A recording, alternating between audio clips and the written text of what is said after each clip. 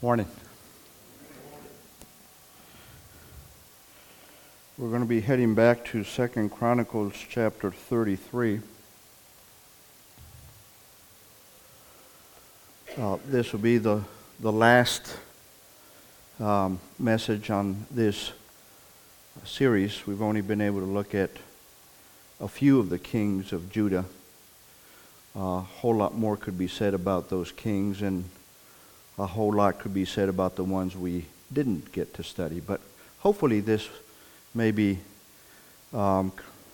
created an appetite on your part to really go back to the Old Testament and spend time in those books that we tend to neglect because we think they tend to be dry or they may not have as much to benefit us. They actually do.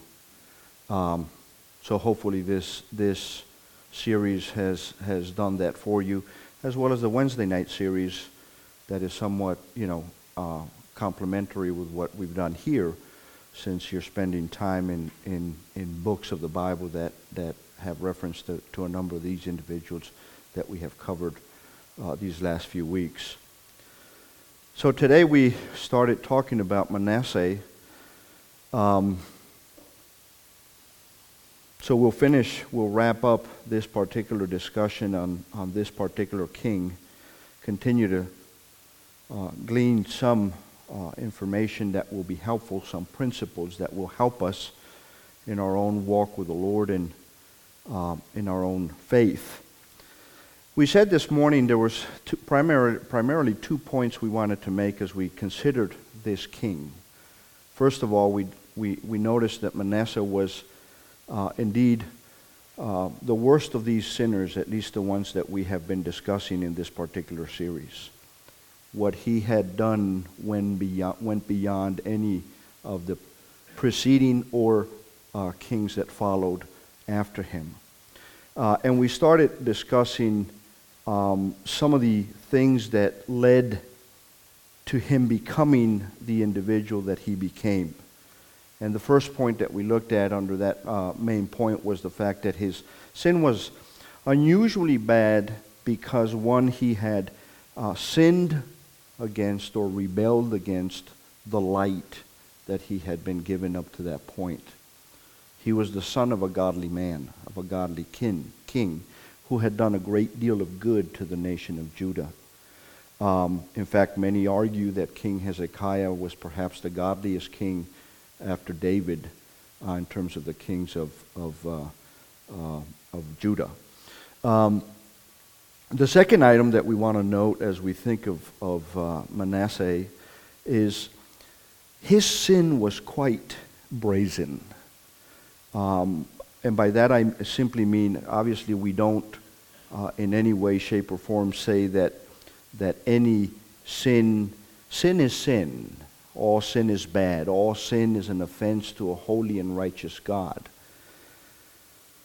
And all unbelievers, whether they understand this or not, and this was true of us before we came to faith in Christ, all unbelievers are servants of sin. But not all are brazen sinners. Outwardly, many are decent, law-abiding people. They have a sense of propriety and shame.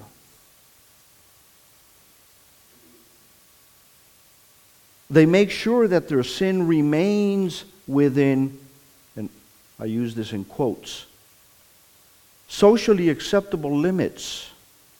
Not that to God there's a socially acceptable limit. Again, sin is sin. It's an affront to a holy and righteous God. But we all live in this world, and we understand what we mean when we say socially acceptable limits. In other words, people do what they do understanding certain limits so as to not exceed those limits and be considered brazen in what they do. So, just to be clear, for God there's no such thing, but for humans there certainly is. And we know what we mean when we use that expression.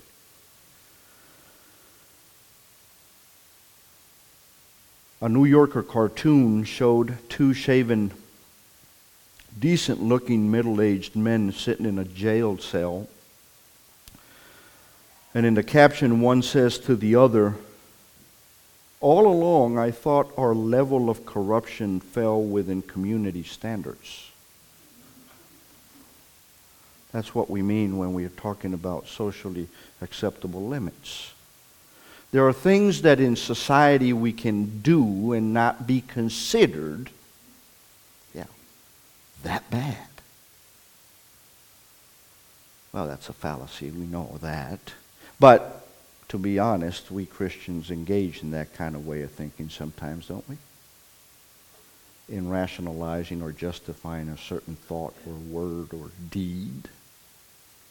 Got to be careful about that. Well, Manasseh's corruption was certainly far exceeding any community standard. It certainly went beyond any socially acceptable limit.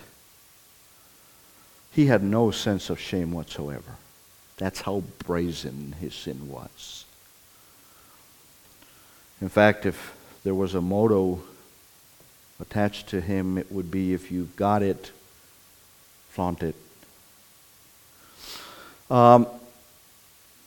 It's almost as if he was trying to be outrageous, to see if he could shock people with the level or the degree of wickedness. So he rebelled against light, and he had light, and he sinned brazenly. There was no shame. There was no hiding it. There was no closet here. Thirdly, Manasseh led and influenced others into sin, which is something that we ought to think about, because when we engage in behavior that is inconsistent with the teaching of Scripture and with who we are, as we claim to be followers and disciples and children of the living God, our sin is not our own. Our sin can influence or cause others to do the same. Because, to some extent, we all have some influence in circles we move in. Whether it's family, whether it's relatives, whether it's work, whether it's neighborhood, whether it's school, we all carry some influence, and our behavior and our actions could lead others to engage in the very same thing. And that was the case with him. Now, you would have thought that that with all the godly people in the land after Hezekiah's revival, they would all have opposed Manasseh and forced him from the throne. But here's the issue. Many people are followers. They're willing to go along with a king who's bold for the Lord. But when things change, many will clearly turn aside and quickly turn aside to follow the king who is brazen to do evil. And we need to be very careful about that in today's environment where everything is politically correct. We need to be clear about what it is that we believe and what we stand for. We need to have beforehand decided how we're going to handle questions and pressures as they come our direction. And they're coming. When you are put in the hot seat, that's not the time to figure out what your position is about the issue. You understand what I'm saying? We have seen many well-respected evangelicals say the wrong thing because they had not beforehand decided their position and how they were going to articulate that position when, not if, when the question came. And the question will come. It may be from your employer, your boss, a co-worker, seeking to create issues may simply come with a question and say, what do you think about same-sex marriage? Well, you know what you're expected to say. Huh? What will you say?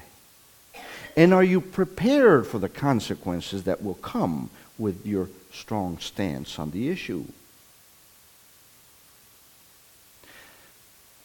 What have we said? Oh, I'm pretty sure some of those questions have already come our way. What have we said? How did we wiggle ourselves out of saying what Scripture says we ought to say because it's what God says? Well, how I answer that question specifically publicly, may lead other younger Christians to also take the wrong stance or say the wrong thing because they've seen somebody who they felt were maybe influential in their own lives take the easy route out.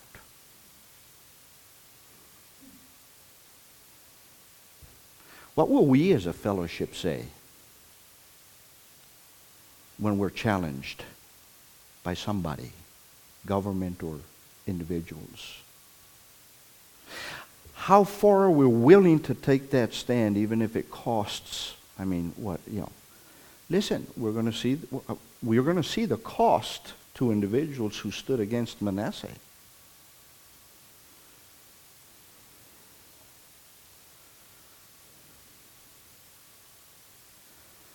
As God's people, we need to be very careful not to be influenced to tolerate evil by ungodly leaders,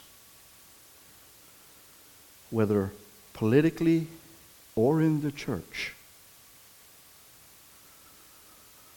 It's very easy to be swayed by a man of power or wealth.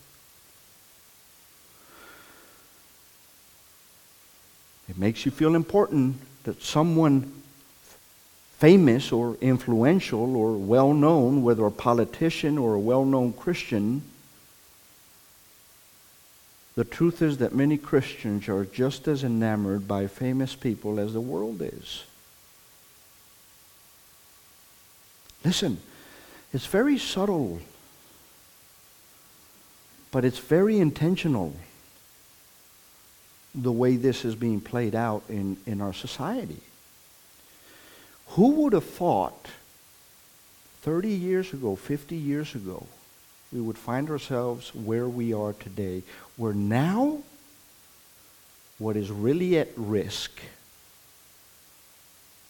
is your religious liberty, which, by the way, is constitutional, while the rights that are trumping your religious liberty are not rights even highlighted in the U.S. Constitution. And that statement is not original of my own. I'm just repeating what culture experts are saying.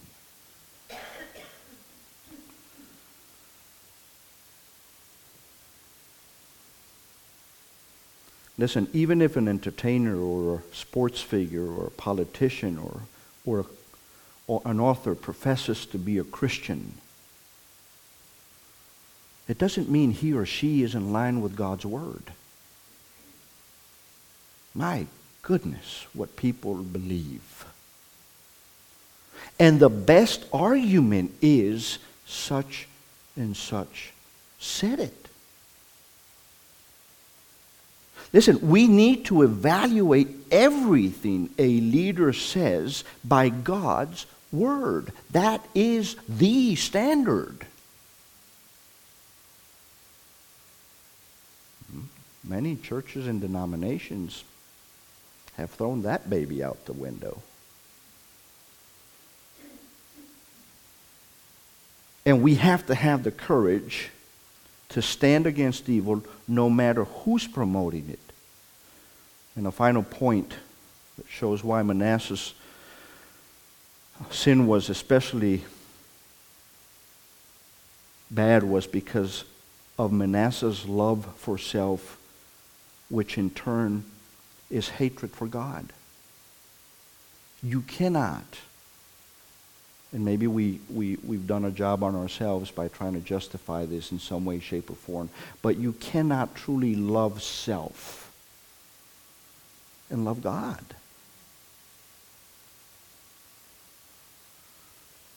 Turn for a moment to John chapter 14. Keep your place here in 2 Chronicles. John chapter 14. And look at verse 15. 14. And 15. If you love me. Now who's speaking? The Lord.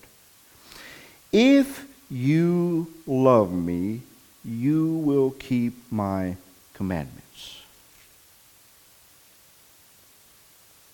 What does it say? What does it mean? Is it not clear enough? Go, for example, same author but a different book. Go to 1 John chapter 5.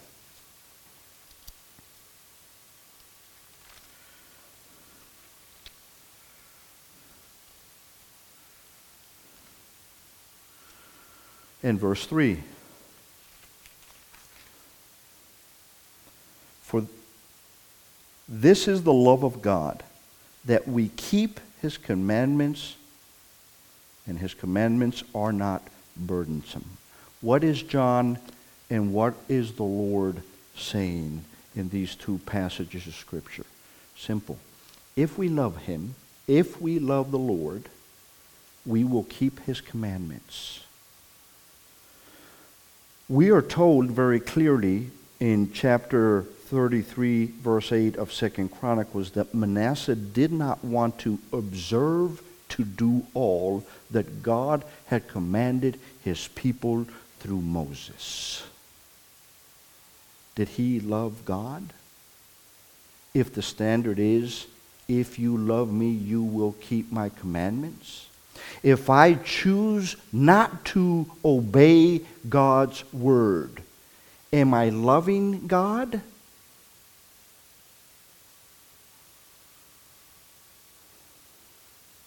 Why didn't he obey? Well, simple. He loved himself. And because he did so, he hated God. All sinners, this was the case with us as well, and we don't always think of it in these terms. And sinners today don't necessarily think of it in these terms. But all sinners love themselves, and because they do so, they hate God.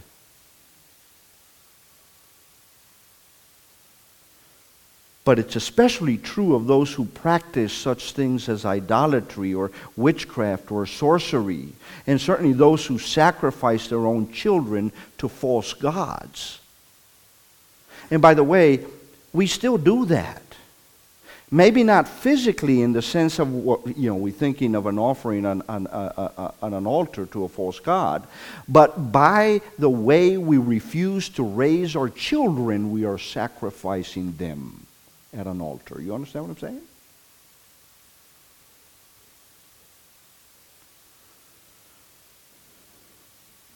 Listen, people do those things to manipulate spiritual power for their own benefit. Why offer our own children to the gods? Well, so that the gods would be nice to us. That's always sort of been the mentality of the pagan religions. They were seeking the favor of their God. And if it required them sacrificing literally their own children for that, they would do it. He did it.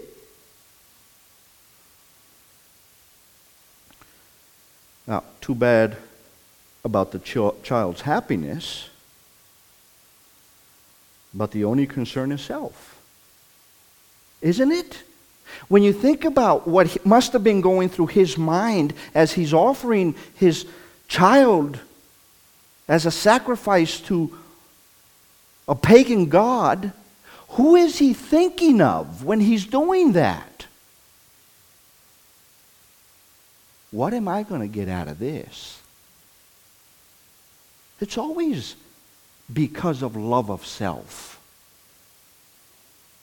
And love of self, by definition, is hatred towards God.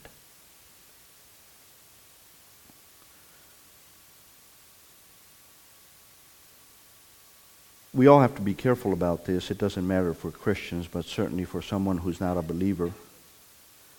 With idols, see, the attraction with idols is this, that you can make your own God according to your own liking. Isn't it? I mean, if you don't like the holy God who confronts your sinful behavior, then all you do is dismiss Him and create a God who tolerates your sin. That's what idolatry is all about.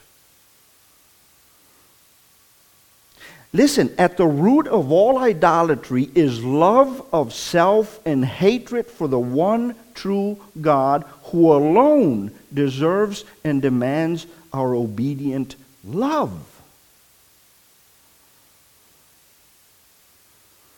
There was an article some time back. This was published by a newspaper in Arizona. It's an article several years back about a woman who had admitted to drowning her 2 sons. The article explained how the psychologists were saying, and I quote, that an unbearable pileup of stresses may trigger latent emotional or mental illness, which in their opinion is precisely what leads to that sort of tragedy. Well, when you start thinking about that, you start realizing the danger of such philosophizing. And I'll kind of explain why I'm saying that. See, it's instead of sinful behavior for which a person is responsible, in this case a woman, the cause becomes some mysterious or latent illness. Now, I'm not arguing that there's not instances where that may be true, but there are far more instances where it's not. And it's growing in numbers because of the times that it's presented and dismissed as such. I don't know, maybe they'll find a defective DNA strand that leads to such illness someday. But also, according to these psychologists quoted in the article, the women who kill their children sometimes, and I quote, have very low self-esteem.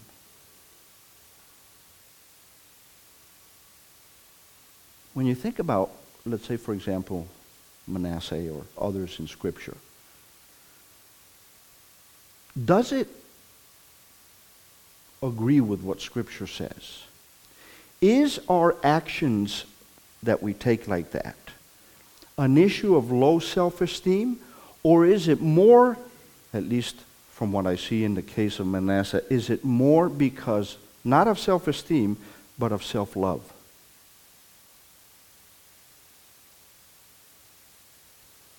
See, in the case, and I don't know the particulars, but in the case of this article in this newspaper in Arizona, many would argue that it wasn't an issue of self-esteem, if it was an issue of her loving herself more than she did her kids.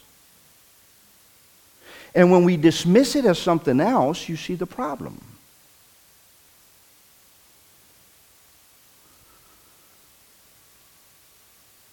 Manasseh wasn't killing people and sacrificing his own because of some latent emotional illness. He knew what he was doing and why he was doing it. And it all revolved around himself.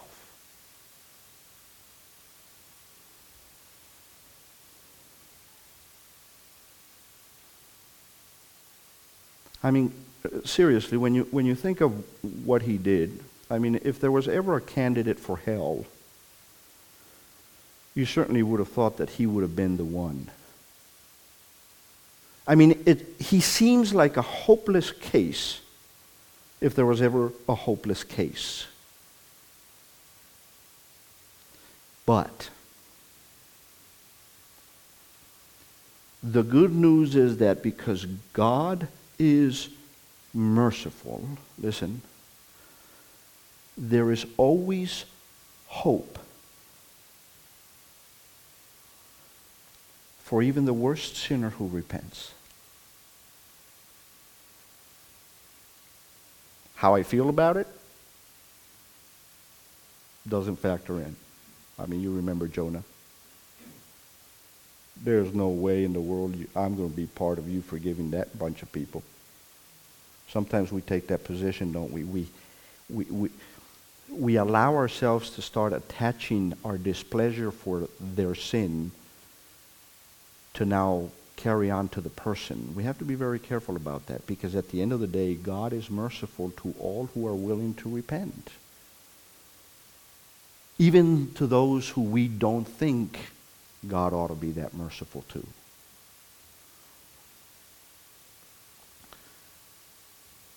As with Saul of Tarsus, the Lord delights to take the chief of sinners, as he called himself, and turn him into the best of saints. Listen, if for no other reason, so as to make him a trophy of his grace. And that's what we all are. Even though we've been saved and we're the recipients of God's love, it's still not all about us. What the sinner must do is to repent. So here's where we start flipping. We turn the corner with this particular king. Do you know that in the entire time that Manasseh was living out his wickedness,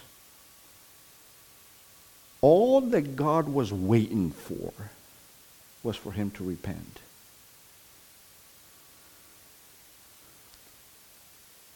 There was no need for him to join some monastery.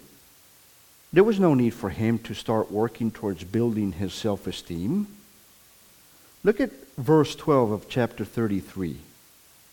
In that verse we read that, listen, he entreated the Lord his God and humbled himself greatly before the God of his fathers. Now we're going to see a very interesting thing here. What changed about how he looked upon God? I mean, certainly he had been taught. Certainly he had a knowledge and of understanding of the law that had been given through Moses. Certainly he had the testimony and the witness of godly people in his lifetime. So what changed all of a sudden? And what's interesting here is that God shows him this mercy. So, and this is an important piece of this, if repentance is God's requirement for sinners to be reconciled to him, then it's very important that we understand what it means. Because it comes down to having the right definition for the words. If we think repentance means something else and we do that something else, then we haven't done what we were supposed to have actually done. Does that make sense? It happens all the time. Particularly today, since we have so many religions that use the same vocabulary that we use but have devoid all those words of the historical and orthodox meaning. So repentance means turning to God from sin and performing deeds, not to be saved, but once you have repented, then they're accompanied by deeds that are appropriate to repentance. That's the evidence of, right? That was the entire argument of the book of James. You say you have faith. Show me. I have faith. See the evidence. That's exactly what repentance is all about. Not only is it turning from self, but it is then demonstrating through deeds that serve as evidence of the actual act of turning from self. And I'm using here the Apostle Paul's words as he summarized his message to Agrippa in Acts chapter 26 and verse 20. He kept declaring both to the Jews and the Gentiles, listen to what he said, that they should repent. Is repentance a requirement? That they should repent and turn to God. And listen to what he says, performing deeds appropriate to repentance. So Paul is saying that if you're going to have a personal relationship with Almighty God and experience the blessings that come with that repentance, i.e. forgiveness of sins, then there must be that turning, and then there must be an evidence of that turn. That's what Paul has said. Maybe you're thinking right now, well, I thought that salvation is by faith in Christ. Doesn't repentance all of a sudden add works to simple faith? No. Why? Because the biblical answer is that saving faith and repentance are flip sides of the same coin. You can't have one without the other. In a couple of verses before that, Acts chapter 26, verse 20, in verse 18, where Paul related Christ's direct words to him, that he was sending Paul to the Gentiles, listen to what it says. To open their eyes, this is why he's being sent, this is why we're being sent, this is why we go out and witness, to open their eyes so that they may turn from darkness to light and from the dominion of Satan to God, in order that they may receive forgiveness of sins and an inheritance among those who have been sanctified by faith in me.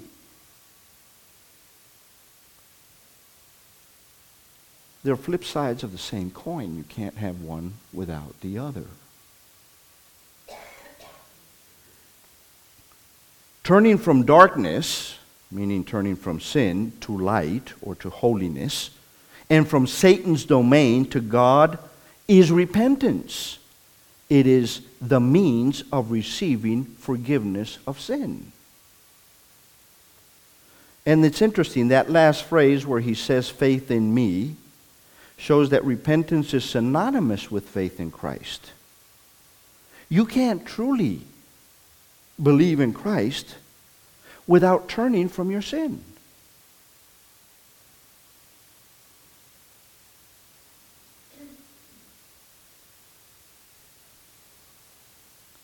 True repentance, then and now, begins as an entreaty that says, God, be merciful on me, a sinner.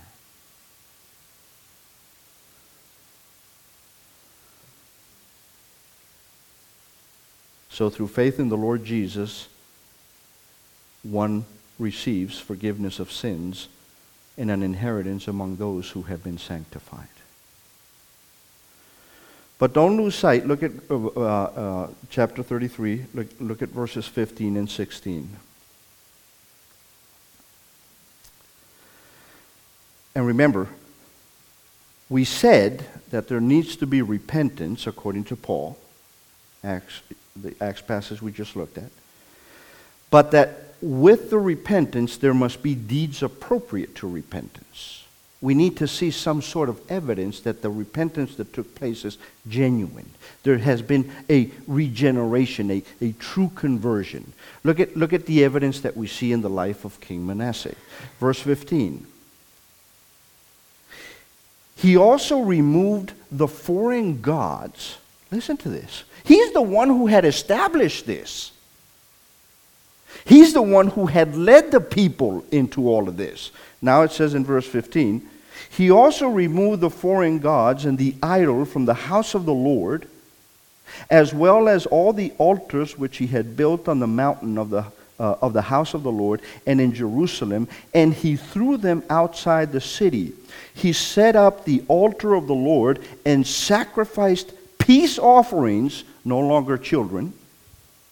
He sacrificed peace offerings and thank offerings on it and ordered Judah to serve the Lord God of Israel. What happened here?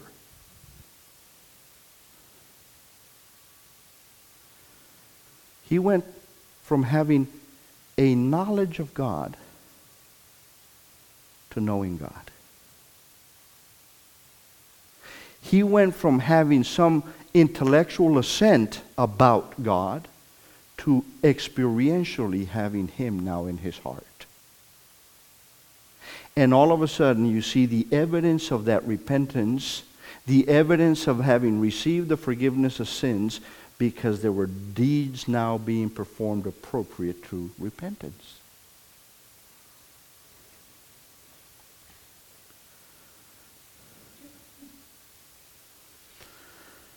Repentance also means forsaking self-sufficiency and with a surrendered spirit throwing ourselves on God's grace. Look at verse 12. When he was in distress, he entreated the Lord, his God, and humbled himself, underline this, greatly. What used to be a love for self became a rejection of that love for self and was substituted for a love for God, demonstrated through his humble submission to him whom he refused to obey not that long in the past. That Hebrew word translated humbled, when used spiritually, the emphasis is on a proud, independent person abasing himself. Manasseh's life could have been characterized before by that song, I Did It My Way. And he turned from his self-sufficiency and his self-will, and he essentially humbled himself and thus threw himself upon God's grace.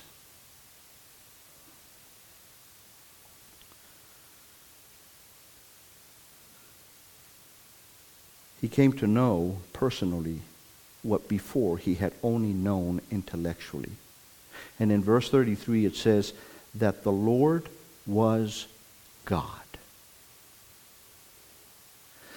He no longer just knew that here. He now knew that here.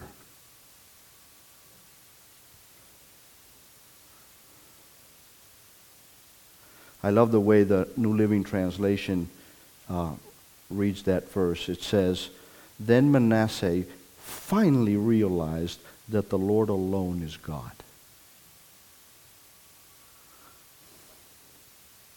Now, what happens when a person repents? Well, repentance results in God's undeserved blessings. When Manasseh repented, I mean, my goodness, just think of all the things God could have told him when Manasseh entreats him. Are you serious? Or just think of all the things that he could have said. Think of all the things he could have done to Manasseh. But what's interesting is look at verse 13. This will blow you away. When he prayed to him, he was moved. Who was moved? God. He was moved by his entreaty and heard his supplication. Listen, this is Manasseh praying to God and God being moved. Huh? And brought him again to Jerusalem to his kingdom. What? Now that's amazing grace. Did Manasseh deserve that? Certainly not. Would God have been perfectly just to say, you know what? I forgive you, but you're going to remain a captive in Babylon. No. I forgive you, and he takes him back and restores him to the kingdom. Now, I'm not saying that there aren't consequences to our sin, even if we repent. Because look at verse 17. Verse 17 tells us, nevertheless, the people still sacrificed in the high places. So, even though he had repented, and even though he had experienced forgiveness of sin, and even though he had been restored to the kingdom, there were still lingering consequences.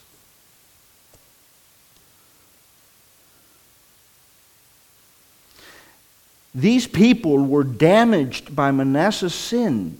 His son Amon, who followed his father's sin, not his repentance, was assassinated after 2 years on the throne. Manasseh's repentance did not restore to life Isaiah and the others Manasseh had murdered, including his sons. He had to live. Listen, as a person who had experienced God's mercy and forgiveness, he had to live with those memories for the rest of his life. They weren't gone. Sin, listen to me, always leaves scars. But even so, Manasseh enjoyed God's undeserved favor after he repented. His kingdom was restored. Even better, he came to know God and to be reconciled to him. Listen, when he died, instead of incurring God's wrath which he deserved, he was welcomed into God's presence. Wow. Yes, with man, many things are impossible, but not with God.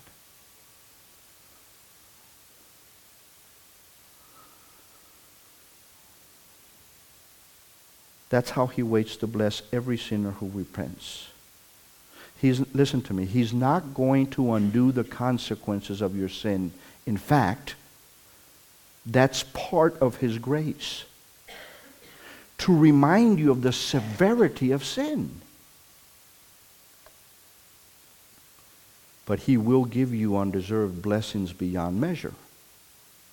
He brings you into his family, the church, where you find love like you've never known before. He arranges the circumstances of your life for good as a loving father. He cares about every one of your needs. He forgives all of your sin.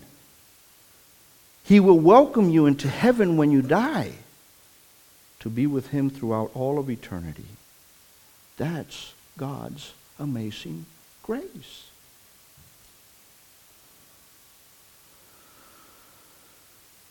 If you went back to verse 1, I think that we're tipped off to God's great mercy in that very first verse of chapter 33, where the text says that he reigned for 55 years. 55 years. He had the longest reign in Judah than any other king, including David, including Solomon, including Hezekiah. Why would God allow this wicked king to occupy a throne for 55 years? Listen, for the same reason he has put up with all the wickedness in the world to this point in history. I remind you of Peter's words where he says in 2 Peter 3:9, "The Lord is not slow about his promise, as some count slowness, but is patient toward you, not wishing for any to perish, but for all to come to repentance." If it were not for God's patience, chances are I wouldn't be standing here before you speaking this morning as a redeemed, forgiven child of the living God.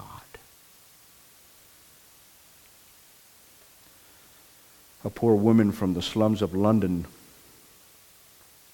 was invited to go with a group of people for a holiday at the beach. She'd never seen the ocean before. And when she saw it, she burst into tears. The people who had invited her thought quite odd.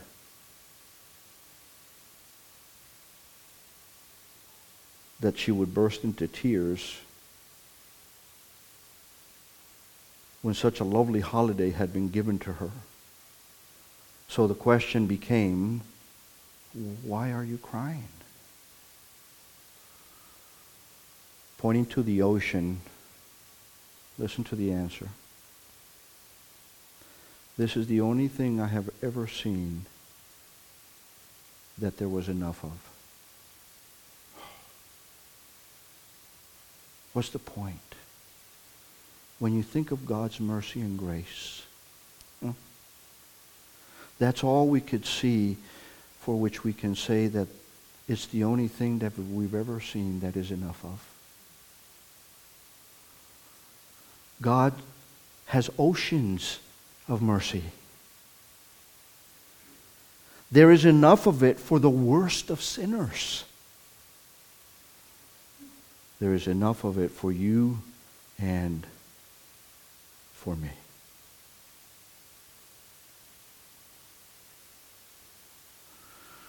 Let me close with this recounting of a story. Years ago, newspapers had carried the story of a teenager by the name of William. He was a fugitive from the police. He had run away with his girlfriend because the parents had been trying to break them up. But what William didn't know was that an ailment for which he had been seeing the doctor was diagnosed just after he had run away. The diagnosis? Cancer. So here was William doing the best to elude the police lest he lose his love, while they're doing the best to find him lest he lose his life.